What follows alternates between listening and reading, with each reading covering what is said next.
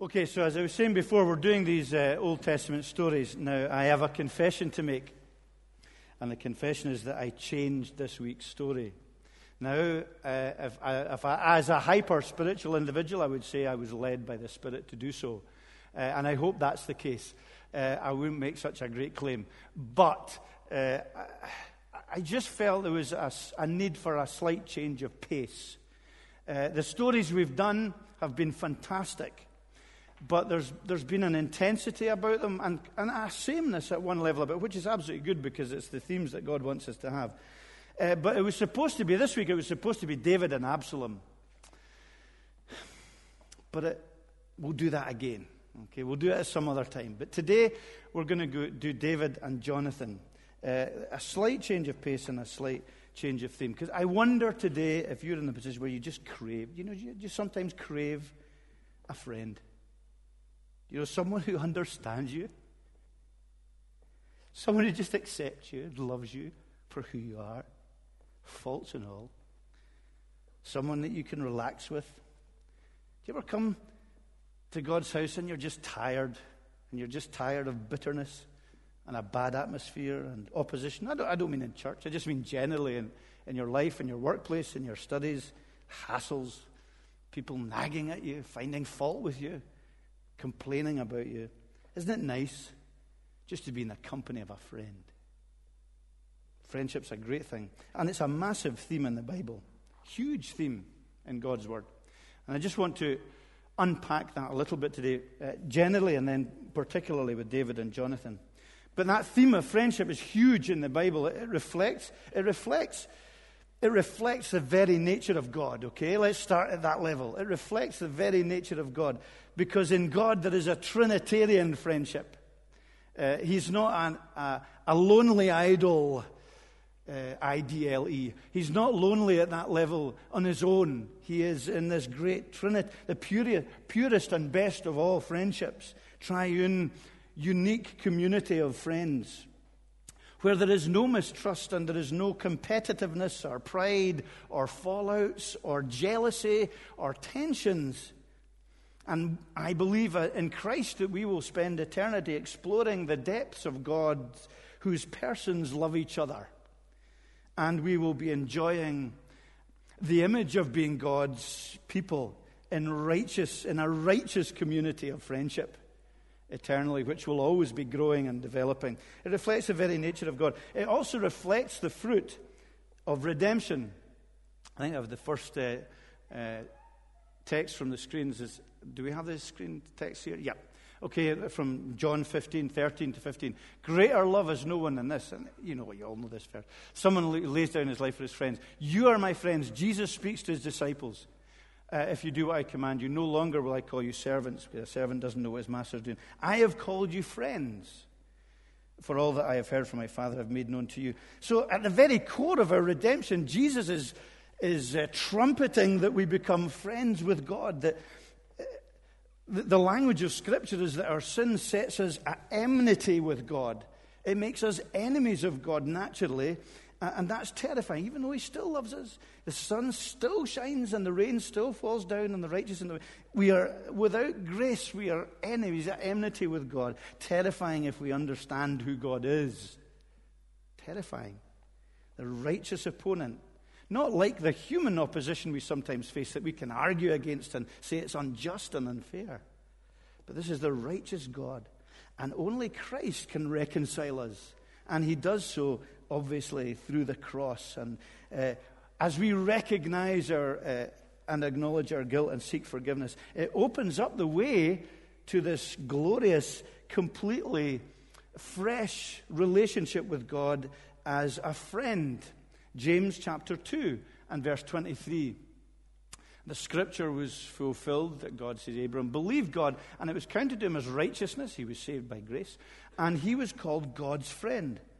Or Proverbs 18, verse 24, where we have a man of many companions come to ruin, but there is a friend who sticks closer than a brother. So we have the theme that interweaves scripture, that we recognize that in Christ we have a friend that sticks closer than a brother, and that in Christ we can be called rightly God's friend. That's a great thing. It's a powerful thing. It's the living God who calls us into friendship with him. His power and his glory and the author of life, the one who sustains the universe, invites us into friendship with him. I think probably we all like the idea of being friends with someone famous. You know, if we could wangle ourselves into that place where we were friends with someone famous, we'd be pleased with that. I'm friends with someone really famous. I'm not going to say who it is, because who I think is famous, you might not. But, that's an important thing. But I wonder if we think of a relationship with God like that as Christians. There's no one more famous, more glorious, more worship-worthy than the living God. And that is how one of the great descriptions of our relationship with him in Christ, someone that he wants us to spend time with him. He understands us. He loves us. We can be ourselves with him, or as Corey mentioned, as we confess and recognize who we are before him. He accepts us. He seeks our best. His promises are not just sometimes like human promises, even in human friendships, wishful thinking. He makes future provision for us. And I wonder as you come to church this morning, if you've considered or think of beyond theoretical concepts, Jesus as your friend. Jesus Christ. Do you see your relationship of faith as a believer today? What do you see? Do you see it in merely theological or intellectually theological terms? Do you see it in ritualistic terms or moralistic terms? Or is it a cold relationship, a ritualistic, distant? Is it a fearful relationship? Is it an authoritarian relationship? If so, you are missing one of the central themes of the Bible in your relationship with God, which is that Jesus Christ came into the world to save sinners, of whom I am the worst, in order that we are friends with God. Friends with God. That is his own terminology for us.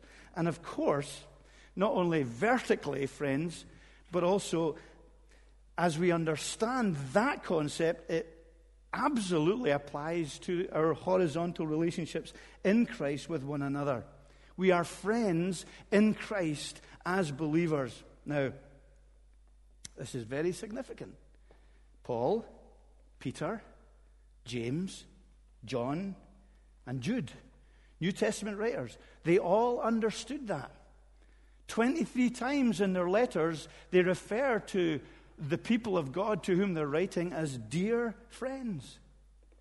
It was central to their understanding of the Christian community.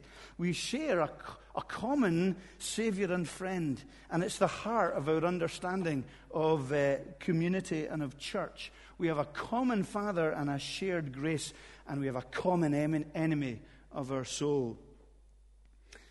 And it's an enemy who can only be defeated as we do what?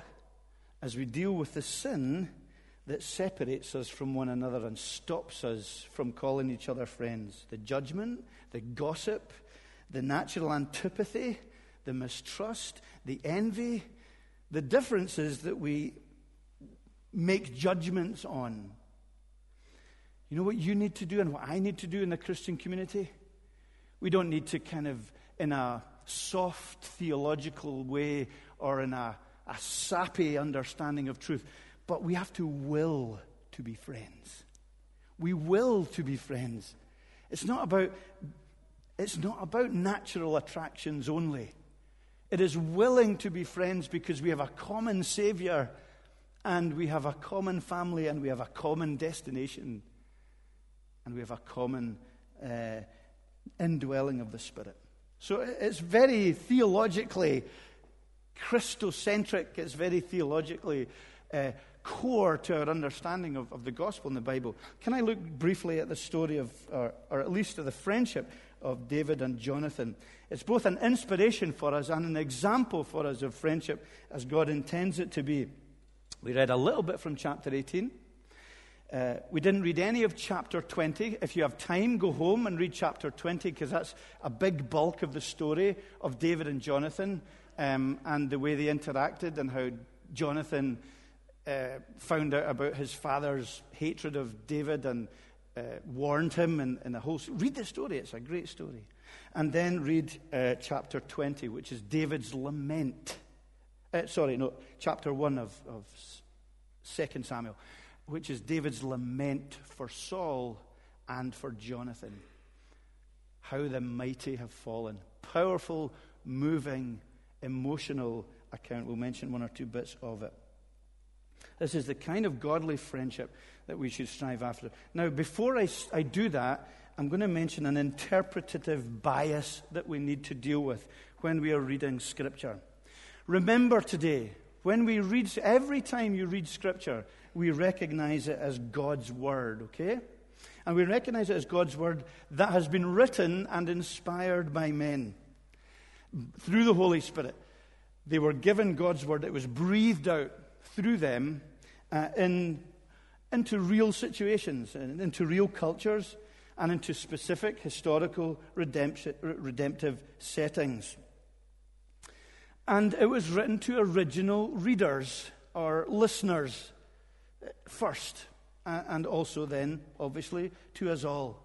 And so as we read Scripture, we need to read it with our minds as well as our hearts and recognize the culture into which it was written and the people who were the first recipients of that word.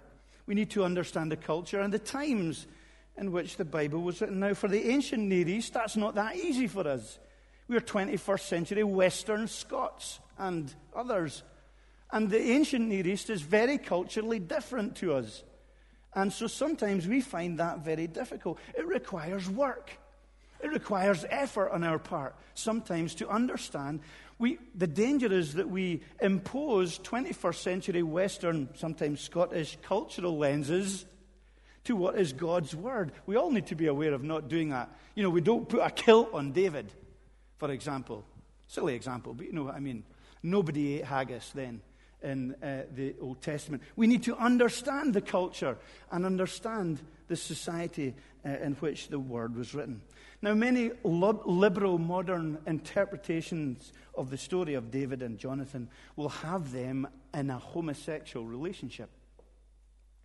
It's the language of lovers, clearly, obviously. David's lament, which we didn't read in 2 Samuel chapter 1, he speaks of his love for Jonathan as more wonderful than that of women. Chapter 1, verse 26. I'm going to say more about that later.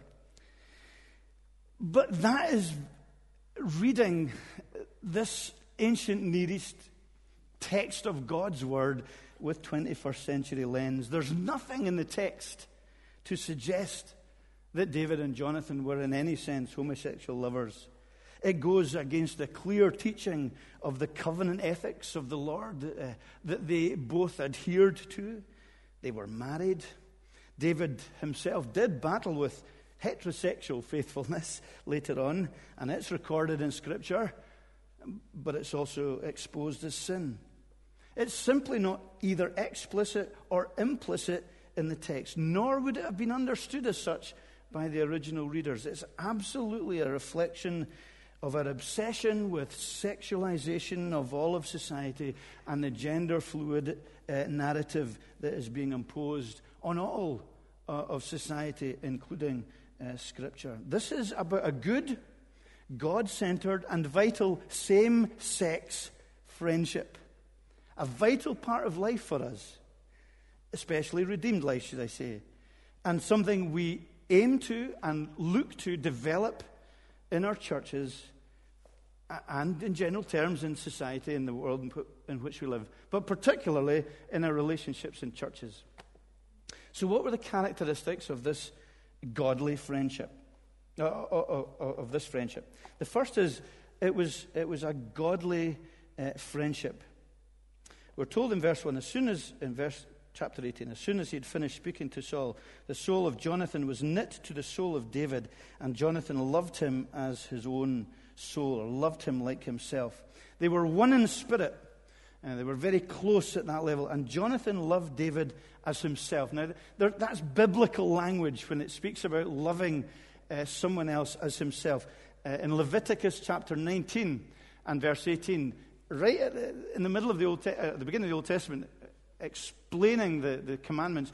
You shall not take vengeance or bear a grudge against the sons of your own people, but you shall love your neighbor as yourself. I am the Lord. That's the same kind of language that's been used of David and Jonathan. Jonathan loved him as himself. Or, of course, Jesus outworks that in Mark chapter 12, verse 30 and 31. This is a summary of the commandments. Love the Lord your God. And then the second is this: you shall love your neighbor as yourself. There is no other commandment greater than these. It was an outworking of God's pattern for brotherly friendships. It was a close-knit, deep bond of friendship. Brotherly, could I say brotherly-in-law friendship? They were brothers-in-law.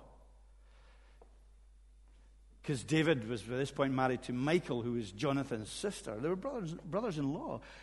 But they also had this oneness in spirit. They were knit. He was knit to the soul. They were real close guys together. They felt as one. Jonathan was inspired by David's victory because Jonathan himself was a soldier. They were fighting men, and their characters hit it off with one another. Immediately, they just got on well together. There's probably only, and this is a slight aside, there's probably only over maybe two or three, at most three people that you'll ever be like that within your life. One in soul. Absolutely, from the moment you meet, there's this closeness. But there's wider characteristics of friendship also. So it was a godly friendship. It was also a covenantal friendship. In verse 3, we're told that Jonathan made a covenant with David because he loved him as his own soul. And then if you have your Bibles with you, flick forward to chapter 20. I kind of wish we'd had more time to read this, but we didn't. But please do read it. But David and Jonathan are interacting. And in verse 8 of this chapter, Jonathan says, 20. Yeah, verse 8. Therefore, Jonathan's speaking to David here, and he says, therefore, deal kindly with your servant, for you have brought your servant into a covenant of the Lord with you. But if there is guilt in me, kill me yourself, for why should you bring me to your father? That was David speaking to Jonathan. And there's this clear covenantal relationship that they had. We're told that they had a covenantal relationship of love with one another.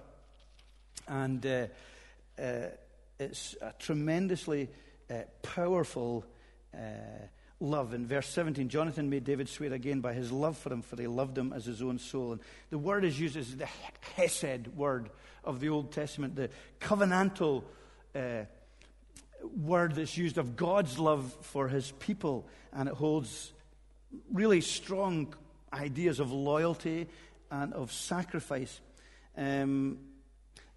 This relationship was more than just a deep friendship. There was something formal about it. We don't really do that kind of friendship. Marriage, possibly, is a covenantal love relationship. That's between a man and a woman. But when I was growing up, I used to watch cowboy films a long time ago, 40 years ago. And cowboy films in these days, it was cowboys and Indians. That's what it was, cowboys and Indians. And the Indians were baddies, and the cowboys were goodies. It was a kind of very clear and unrealistic picture. But sometimes there would be a really good Indian who would make friends with a real rebel cowboy. And they became blood brothers. And so they would cut their finger with a knife. Remember that? They would each cut each other's fingers, and they would fuse the blood together. Blood friends for life. And that's a kind of covenant. That's the nearest thing I could think of to relatively modern day. Those that are under 30 here maybe wouldn't find that to be the case. But blood brother, there was a steadfastness about it. It was a promise, a great promise of loyalty. In chapter 20, again at verse 42, towards the end, then Jonathan said to David, "Go in peace, because we have sworn both of us in the name of the Lord, saying, the Lord shall be between me and you, and my offspring and your offspring forever." So it wasn't just about their friendship, it was about friendship right down the line, and how they would treat one another as families. So it was really loyal. And because it was loyal, it was also sacrificial as a covenant friendship. Verse 42 says it was done in God's name. And it was sacrificial because, you know that the bit we read where Jonathan and David, in chapter 18, you know, they love each other really closely. And Jonathan makes a covenant, and he disrobes himself in front of David. That was a formal act he was doing.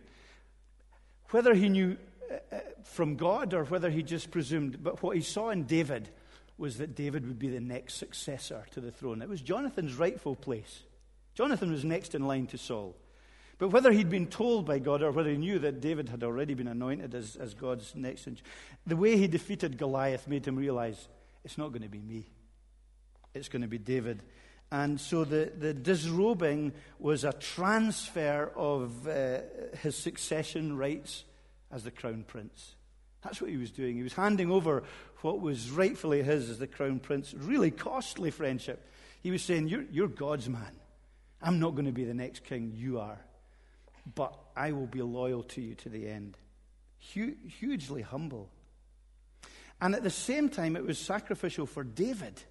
Because David, when Jonathan in chapter 20 asks for David to protect his family if he dies, David promises to do so. That also was greatly costly. Not in 21st century terms, maybe Scottish terms, but in ancient Near East terms, that was really costly because the general idea was you annihilated anyone who had a rightful place to the throne. You annihilated them and their family. So Jonathan could have rightly wanted to annihilate David as a threat. And David could have rightly annihilated Jonathan's family after Jonathan died because they could have been a threat. But Corey preached one of his best sermons here when he preached about David and Mephibosheth, Jonathan's son, and how David treated him because they were in a covenant friendship. It wasn't elimination. It was protection and love and humility and service. So it was a covenant relationship, but it was also a heart relationship, okay? In verse 41 of chapter 20, I know it's hard jumping to verses that we haven't read the story, but when they part from one another, because they have to, because Saul is trying to kill David, we're told that David gave, I'll carry on, so see this is difficult, go in peace because, oh no, that's not the right verse I'm looking for, verse 41? Yeah, sorry, I can't see it for looking.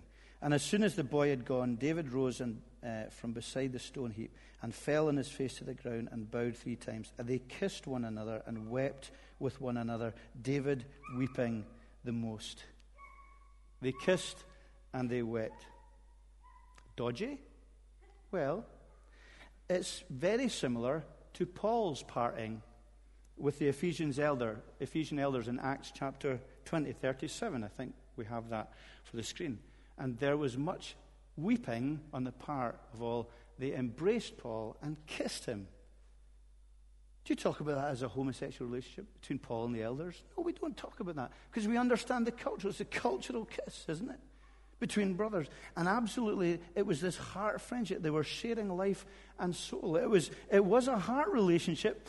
And as David says in 2 Samuel chapter 1 and verse 26, do, if you have time, read that when you go home. It's his lament when Saul and Jonathan are killed in battle. He says, I am distressed for you, my brother Jonathan. Very pleasant you have been to me. For your love to me was extraordinary, surpassing the love of women. How the mighty have fallen, and the weapons of war perished. It's better than the love of women. Now, that means that for David, his relationship with Jonathan was unparalleled. It was better for him than sexual love. And that is a significant and important thing. It was deeper than blood. It was deeper than marriage. In other words, there was no lust attached to this friendship. It wasn't distorted by physical attraction, which many male-female relationships are. It was pure at that level. It wasn't lustful, and nor in David's case was an arranged relationship. Up to this point, his marriages and would be were arranged by others, and sometimes for political reasons. And so it may have been that David hadn't truly experienced a real loving relationship with a woman in a way that would have maybe kept him from saying what he said. And maybe Bathsheba was that first genuine love affair he had. We dealt with that in not a good way, of course. But it was an amazing, deep, heartfelt friendship, and of course one that was broken. Isn't that the hardest thing in this life? Whether it's a marriage or the closest of friendships, it's broken. It's one of the bitternesses of living in this world, isn't it? Read David's lament. Take time to read David's lament. It's the pain of being in a broken world. As you sit beside your lover today, your husband, your wife, your best friend maybe, same-sex friendship. Sometimes in your weakest or saddest moments you think about that relationship being broken.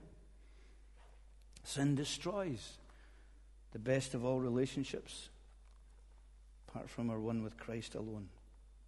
It was a heartfelt relationship, and experienced the brokenness of that heartfelt reality. And now I finish with this in conclusion, to make a statement. What a need we have for such friendships as David and Jonathan's in the church. Now I know we need it generally. I know we need it in our relationships with the world. But I think, and I'm not saying that other friendships don't matter, they're vital. But as we understand the nature of true godly friendship, the characteristics that flow from that will influence all our friendships and all our love for other people who are not Christians themselves. It will develop. What a need we have for these kind of friendships in the church. It's fundamental, I would say, but rare to our humanity as image bearers. And I think there's degrees within that friendship. I think within the family of God we are to love one another. And I'll mention briefly these characteristics. There's to be a committed, sacrificial love to each other, all of us, to one another. But there will be within the church one or two, or maybe three, in any Christian community, with whom you're one in spirit, like David and Jonathan were. You'll not be that with everyone. We can't be that with everyone. It's impossible. It's far too emotionally draining for a start. It's just with the one or two. And that's not to cause envy in the church. Don't be envious because other people have that kind of friendship. It may be within a marriage, but I'm saying something different. One same-sex friendship. It's a good thing. Jesus had it. Jesus had it with the inner group of disciples among the 12. And he was perfect. But so within that, there's the broad, and then there's the focused, and then there's the one. Okay, remember the one. Friendship with Christ. Develop your friendship with Christ, the concept of your friendship with Christ. Remember that. And develop the characteristics of the friendship that we have revealed between David and Jonathan. It was deep, it was committed, it was loyal, it was sacrificial, it was costly. That is why we have banged on here for years and years and years about the importance of relationships and the importance of community within the church. It's not soft-soaping the gospel. It's not the easy option. It is not the easy option. Self-righteousness and legalism is much, much easier, and being completely isolated, much easier. It's the hardest thing to do. But we bang on about the importance of community being core to our thinking because we don't believe in ritualism and we don't believe in moralism. We believe we're image bearers. And as image bearers, we seek to be friends with God and friends, therefore, with one another. It's the core of our mission. And it means that we eyeball each other and confess our sins. It means we recognize our weakness. It means we work hard at not taking the huff. It means we don't become embittered. And it means we work desperately hard at protecting one another against the evil one. Friendship with others, sharing Christ, sharing love. And remember, that is heart friendship, as it was with David and Jonathan. As brothers and sisters in heart relationships, that will mean our relationships are accountable to one another. They are real and they are vulnerable. Now, I know this quote has been made quite recently from the church, and I take it as mine, although it's C.S. Lewis's. The only reason I take it as mine is because I've included it in my marriage booklet that I do with people who are getting married. I think Corey or someone mentioned it recently, fairly recently, about love. To love at all is to be vulnerable. Love anything, your heart will certainly be wrung and possibly be broken. If you want to make sure of keeping it intact, you must give your heart to no one, not even to an animal. Wrap it carefully around with hobbies and little luxuries. Avoid all entanglements. Lock it up safe in the casket or coffin of your selfishness. But in that casket, safe, dark, motionless, airless, it will change. It will not be broken. It will become unbreakable, impenetrable, irredeemable. See, it's costly to love like Christ loves and to love one another. There will be tears, and of course there will be loss. You will lose your best friend. You will lose your husband. You will lose your wife. You will lose your children. They will lose you. But all of it must drive us to the one who ultimately wipes away every tear, and from whom we will be in this glorious relationship with love eternally. If you don't know Jesus as your friend, can I ask you to plead with him to reveal himself to you as your friend, and to reveal your own heart to yourself, to see your need of him as a friend? Let's bow our heads in prayer. Father God, help us to understand who you are and understand the nature of true friendship. May we not be glib and simplistic in either the way we call each other friends or treat each other as friends. And may we not be selective, only attracting ourselves and expending ourselves on those who we would naturally be attracted to. May we see the people of God as our family and as our blood and as our brothers and sisters. And may we expend ourselves in loving one another. And bless the one spirit friendships in this church. May we not be jealous of others who have them. May we strive after them ourselves. And may we recognize as we hear Scripture what God is, what light he is shining into our own hearts that may need his convicting power and transforming grace to change. We ask it in Jesus' name. Amen.